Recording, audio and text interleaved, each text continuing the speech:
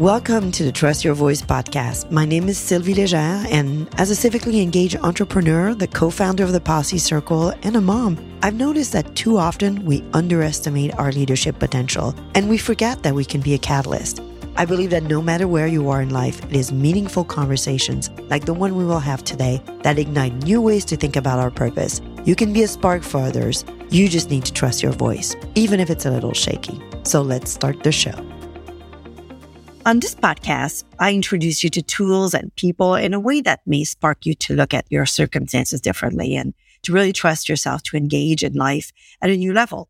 So in the past episodes, we've talked about foundational pillars to trust yourself and others, and we've also expanded our knowledge about national and community-based issues. So I was reading a Policy Circle brief about trust and learned that distrust in the federal government is really at an all-time low. Only 2 in 10 Americans say they trust the government in Washington to do what is right just about always or most of the time. And when it comes to trust in local government, the picture is a lot better. According to a Gallup poll, 72% of U.S. adults say they have a great deal or a fair amount of trust in their local government, compared with 63% who say the same about their state government. So do you know who your state representatives are? Do you know who is asking for your vote in your state election? Well, since we're in election year, I thought we'll take a moment to pause and unpack state politics. And I'm thrilled because for this episode, I invited Edith Jorge-Tuñón to talk about state politics and how state candidates matter. And I really hope that this conversation will spark you to tune into state politics. So Edith is from New Jersey originally. She's from Cuban descent and her family came from Cuba. She has worked on numerous campaigns and in particular on the election of the first Hispanic governor in the nation, New Mexico Governor Susana Martinez. And today, Edith is the Deputy Executive Director of the Republican State Leadership Committee. So Edith, welcome to the show. Thank you, Sylvie. I'm excited to be doing this with you. I love podcasts. They're the new craze. So pepper me with questions. I look forward to it. Well, thank you. Well, you've spent your career working in politics and working on campaigns. And since this is the Trust Your Voice podcast, I'd love for you to kind of share that moment where you kind of felt you trusted yourself, trusted your voice to engage in politics, which is sometimes a mystery for so many people. Yeah, it's funny. I was having a similar conversation to this morning. And I think it's a twofold answer, right? When I started politics and when I began to trust my voice were 2 completely different blips in the timeline, if you will. So I got involved in politics kind of right after college. I graduated college in 2008. It was right after the kind of housing crisis. The economy was in a downpour. And it was around the same time that you were lucky to graduate college and have a job right off the bat. I wasn't quite that lucky, so I had graduated. The only thing I had at the time was an internship with Governor Chris Christie at the time in his communications office. And because I didn't have a job lined up, I was like, well, I don't mind still kind of doing this until, I'm able to secure something. Who knows what happens? And I had gotten the internship because I was a communications major in school, but I really enjoyed my political science classes. So I kind of just ended up taking so many as my electives that I was able to double major. My last semester, I just needed, it was like a random number. It was like 4 credits to be able to double major. And the only way to do so was through an internship. One of my professors said, I can get you an internship. It's with Governor Christie's comms office. At the time, I'm a registered Democrat. She tells me, are you okay with this? I said, sure, why not? And that was kind of the beginning of the end, if you will. From there, I met some really great people. I learned what it was to kind of get involved on the policy campaign side of things.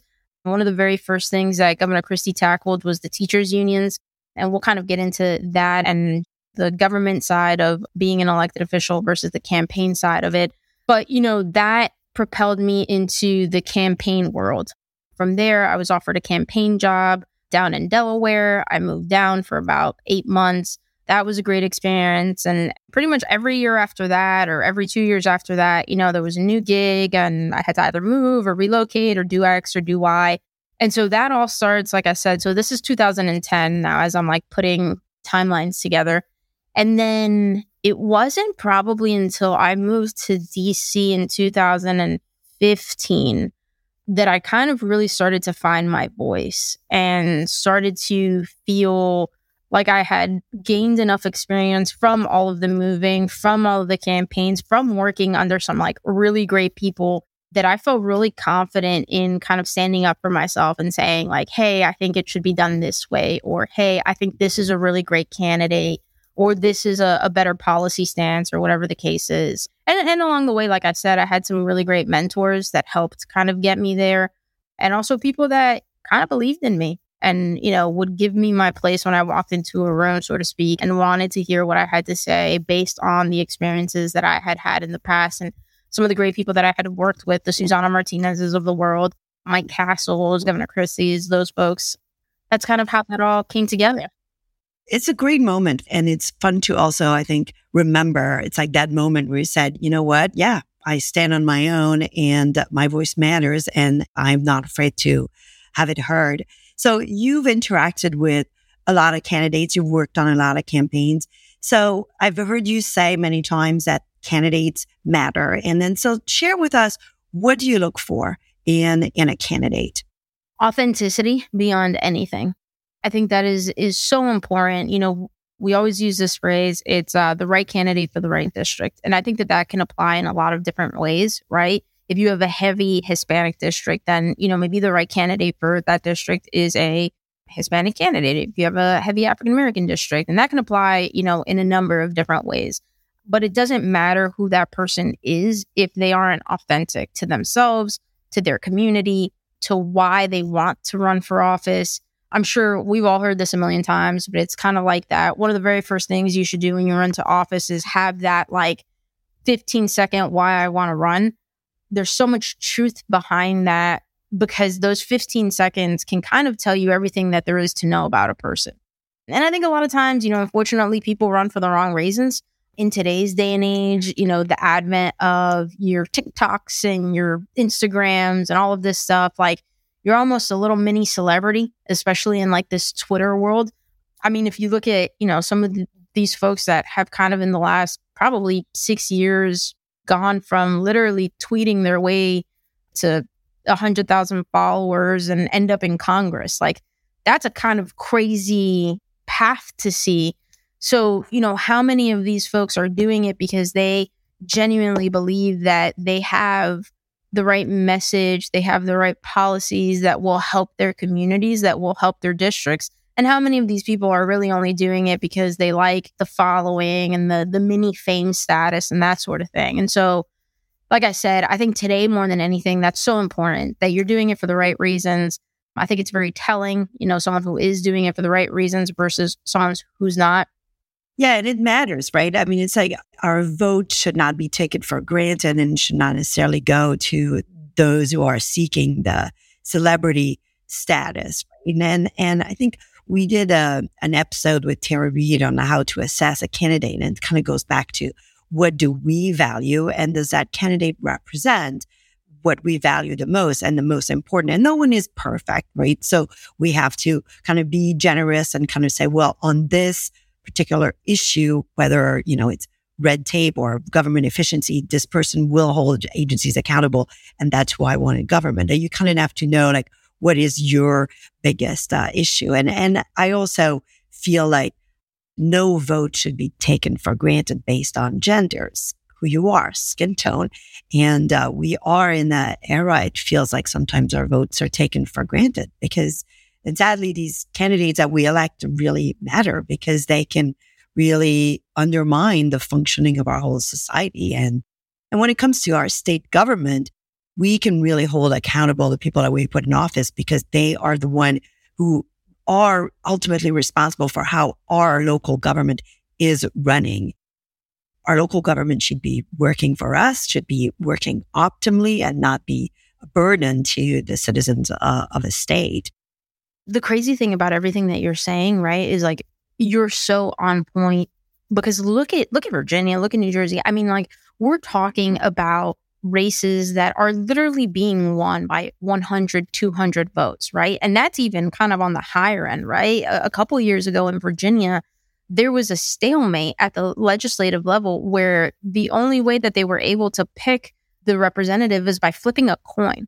So we're talking about every single vote literally counting, right? Where you think to yourself like, oh, it doesn't matter if I make it at the end of the day.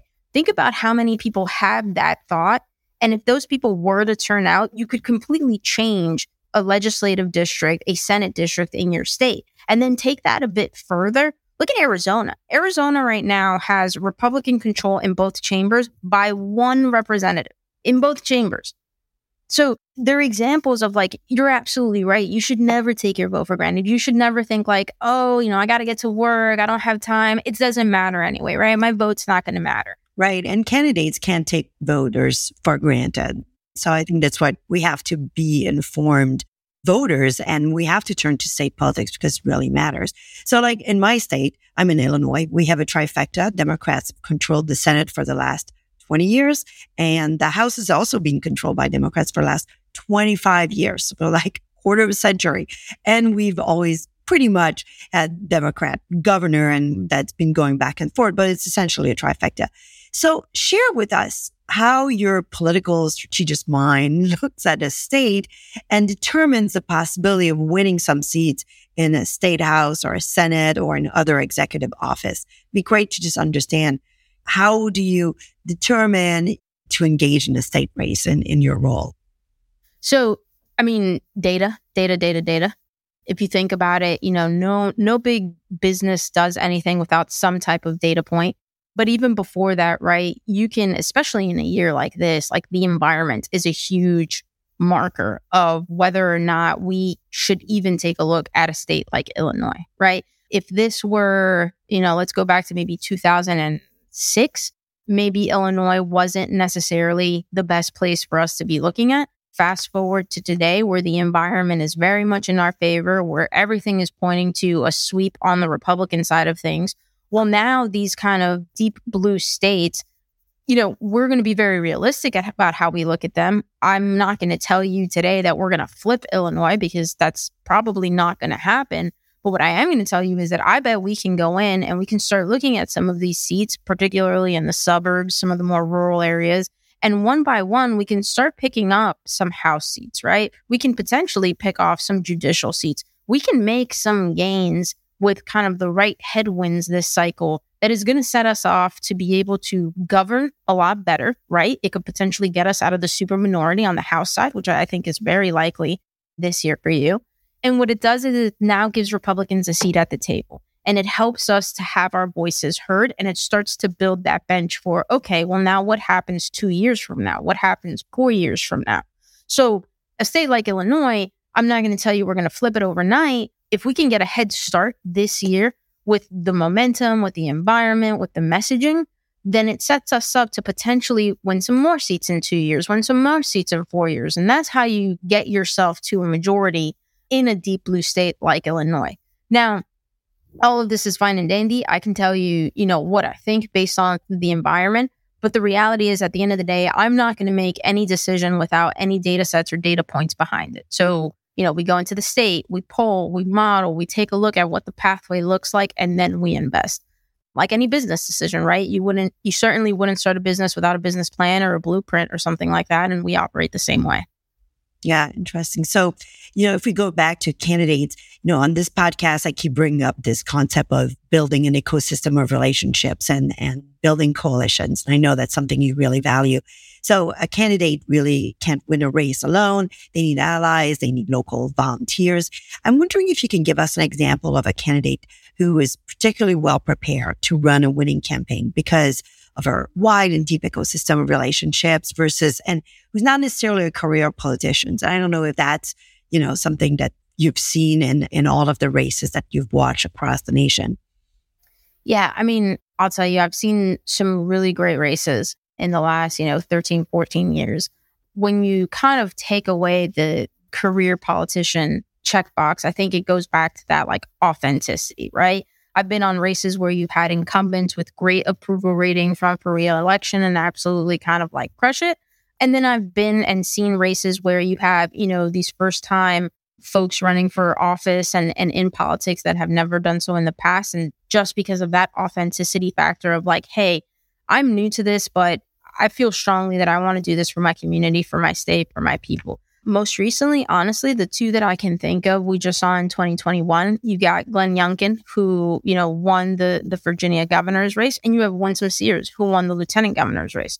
Now, Winsome Sears does have a little bit of a political background because she was a representative, or she was in the legislature several years ago, but that was, I think, 20 years ago, if I'm not mistaken. So you kind of chalk that up to, if you knew Winsome from then, you had to really have been following politics. But for the most part, you weren't looking at her as this politician who was running for higher office or anything like that. Both of those individuals came through with that genuine appeal to the voter. And I mean, going back to a Glenn Youngkin, I mean, look at who he was running against, right? He's running against a guy who was already governor of the state. And there's that kind of look of well, I'm the only one who can fix this. I have to come back. I have to do this again because no one else is better than me, right? This is a guy who's already been governor of the state, who can't step aside and give this opportunity to someone else, someone young, someone new, someone fresh. And I mean young in politics, not by age at all. He genuinely felt that he was the best option. Whereas you have a Glenn Youngkin, this is a guy who's never been involved in politics in his life. He's a business guy. He has a completely different worldview of what's happening. He comes in, he's got that kind of suburban dad, he's just, you want to think coaching little league on the weekends. And he was able to connect voters in a very different way because it was a very authentic, I care about this community, I care about this state, and here are the policies that I want to implement to make your lives a little better. And I think Winsome was the exact same thing, right? And she appealed to minority communities that for the first time in the state of Virginia saw themselves in a candidate running for statewide office for that lieutenant governor role. And you can kind of look back to some other examples. Larry Hogan, right? Before Larry Hogan ran for office, he had a nonprofit that was Baltimore based, if I'm not mistaken. I mean, Larry Hogan was involved and in the fabric of Baltimore kind of efforts, if you will. Probably not the best way to describe it, but my point being he was part of the fabric of the community before he even ran for office. So, to see these folks then kind of stand up and really answer that call, I think is encouraging. And to that Winsome Sears example, it gives people the opportunity to see individuals that remind them of themselves. There's something very nice about that, which, I don't know if maybe you feel the same way if you see a woman running for office, or especially if she's a mom or you have similar traits, you're kind of oh, wow, okay, so she knows how I feel. She knows how I think. I associate a little better to this person. Hi, I want to take a moment to tell you about the Civic Leadership Engagement Roadmap, CLEAR. It's a self-paced leadership program to become a more impactful citizen. This virtual program features one-on-one coaching, mastermind peer groups, networking opportunities, and curated activities that are really designed to help you build connections with local policy leaders and decision makers. This year, CLEARS offers a special program for women who are members of the military and veteran community. To learn more, visit thepolicycircle.org. Yeah, and I think I like your comment about being part of the fabric of the community, right? It's before you actually run, you're already very involved and known at a very local level. You don't need to necessarily be known at the total statewide, but if you have an authentic engagement in your local community, that positions you in a very genuine way to be recognized statewide because you can point to things that you've really engaged. And I love that term that you use about being part of the fabric of the community, where that's actually one term, and the Policy Circle has a brief on that, fabric of neighborhoods is really critical. So, last couple of questions. I'm wondering, when you are candidates and you've seen, what are the forces of influences that you need to seek out as a candidate, you need to embrace, or you need to be aware of, or that that will come for or against you? it'd be great if you shared a little bit of what you've seen, what works, and what can be a detriment. Honesty in both cases, right?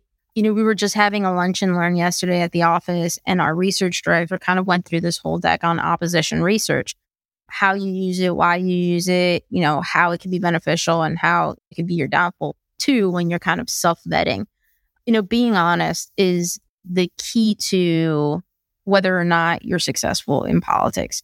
I think one of the things that not a lot of people know when they get into or get on the ballot, better said, is, there is kind of a structure already existing within like the partisan makeup of politics in your state, whether that's like your county GOP or your committee people or your state Republican chapter. And a lot of times you're kind of expected to be involved in all of those before you run for office. It's not necessary, right?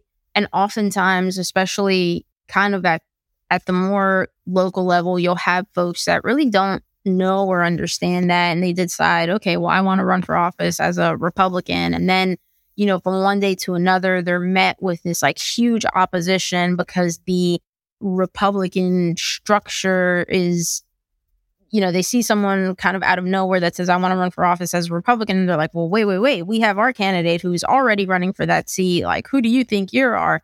And I don't think that should make anyone shy away from it. But I think my biggest piece of advice is like, do your research before you run for office at any level. Know who your local precinct chair is, know who your, committee person is, know who your county chair is, and make sure that you've, at minimum, introduced yourself to them, let them know what your intentions are before kind of doing anything, because I think it could either be a huge help or it could be a huge deterrent in running. And I think we've seen that too a lot in all of the primaries that we're seeing. I don't think at the state level, thinking specifically, we have folks that are getting primaried, right, by individuals who either think that they haven't done a great job or think that they would do a better job. And, there's no conversation necessarily being had either. So it's catching a lot of people off guard. And it goes back to, I think there's a place for everyone in the structure of politics. It's just a matter of working together with each other and not against each other. Yeah, and kind of doing, you say, candidates have to do their research and understand the party structure at the very local level in their immediate community so that they're a known quantity and they kind of find allies and evolve. So it's interesting also, I invite everyone to look at ballotpedia.org, where you can find a lot of information about candidates, about what's on your ballot, and also who are your state representatives. On Ballotpedia, you can find out who are the major supporters and the early supporters to a candidate's campaign, which might tell you a little bit who is supporting this candidate and perhaps where their allegiance might be leaning. I was looking at my representative and the Illinois Education Association, who advocates for all public education employees. They have about 135,000 members, and as well as, the Illinois Trial Lawyer Association have been like early supporters of my reporters. So I'd love for you to share a little bit of what you know about why these groups get involved in state races and what to look at maybe as a voter but also maybe as a candidate, what to expect or how do you interact with these groups? If you can unpack this a little bit for us, that'd be great. So I'll kind of bring it full circle to my first experience with a kind of policy campaign when I was an intern for Governor Christie. His very first kind of like challenge was the teachers' unions. So I'll give you a quick backgrounder. State of New Jersey, your income taxes are directly tied to the local school budget. So every time that your income taxes go up, it's because your school budget has likely gone up. We're talking about some of the highest paid teachers in America. For a really long time, they had what they called a vote check, which essentially meant you could not take any vacation or sick days in your 20 years as a teacher and roll them all over to, the day you decided to retire, and you would get paid out at your final pay rate a check of, whatever the state owed you for accrued vacation and sick time, right? So we had people that were superintendents that were making $150,000 a year, retiring with 3 years accrued. And so you had to pay them out, right? So now we're talking about almost $500,000 to a superintendent because they retired with 3 years accrued of vacation and sick time, right? And again, all of that money is coming out of the taxpayer who's already paying some of the highest income taxes in the nation. I'm talking about $16,000 a year on a home mortgage is like pretty standard in New Jersey. And that's not even like the upper class areas. So are you saying like income tax or is it property tax? Property tax, I'm sorry. Your property tax, right? So your property tax goes to schools. Fun fact, though, you vote on your school budget. Now, the election is in March. No other election is in March, really. The school board elections are also in March. My point being is that you have probably like a 12% turnout in these elections. So nobody's actually going to vote on the school board budget or their superintendent or their school board. So it pretty much passes every single time. And your taxes go up, your property taxes go up, and your school budget goes up, and so on and so forth. And so it was a huge issue. And Governor Christie basically tackled that head on within the first 3 months of taking office.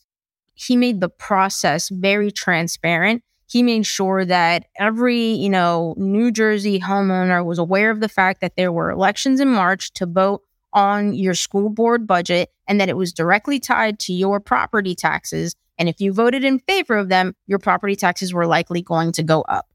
And so these groups that you kind of mentioned that give money to X, Y, and Z, they do a great job at mobilizing their base. Their base is oftentimes teachers, families of teachers, friends of teachers, folks in the local government. And so when we look at this turnout, that 10, 12% is really folks that they're mobilizing using their network of volunteers, of workers, of quite frankly, donations that they can pay to go door knocking and make phone calls and all that stuff to turn out that voting block on election day in March to go vote in favor of the school increase. Governor Christie was able to fight back against that. And I think it was something like 60 school board budgets got voted down that year. It was by no means a majority of the school board budgets, but it was more than we had seen really in kind of the history of something like this happening. And so it kind of goes back to that thinking of like, there has to be more transparency in general with like what is happening at the local level. It has to be more than just, these groups who have a special interest, in a sense, paying to play to have elections and kind of these off months where no one's really paying attention, but they happen to have, all the information to be able to go and turn everyone out. But by that same token, we need to do a better job just as part of our civic duty to be more informed, to follow, okay, what does the election calendar look like in my town this month? Who is on the ballot? To your point, who supports the people that are on the ballot? Tell me, what's that phrase? It's like, tell me who your friends are and I'll tell you who you are kind of thing.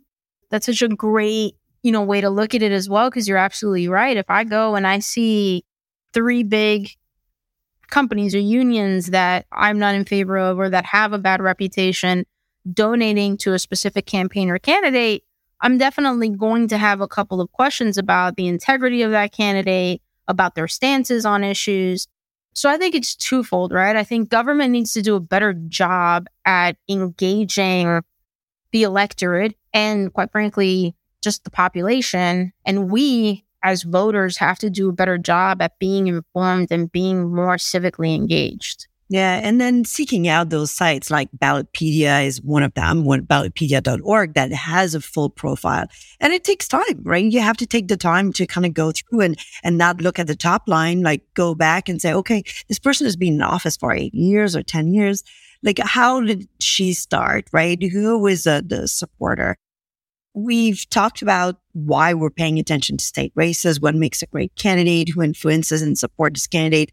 What would be your parting words for our listeners who are looking to step into new experiences and maybe fully engage in their communities? You've talked about the civic duty of looking at understanding the legislative calendar, understanding the election, looking at candidates. Are there other things that would be great for people to leave us with? Every time that I'm trying to lose weight or get healthy, I hate the phrase, it's a lifestyle choice or it's a lifestyle change. I mean, that's really, really what it comes down to, right? Because you're right, Sylvie, it takes time. You have to want to do it. You have to want to be informed. You have to want to be engaged to do all of those things. My best piece of advice is do a little bit out of time, right? Start by going to Ballotpedia and checking who's running in your district. Then maybe, go to their website, read what their issues are. If you feel really strongly about it, think about volunteering, think about knocking some doors, maybe making some phone calls. Think about going to one of your local school board meetings or one of your local zoning meetings. Kind of keep testing things until you find what you're really interested in and what you like, and then just keep practicing it, keep doing it. And before you know, you're probably going to be way in over your head, but you're going to be having a really good time doing it.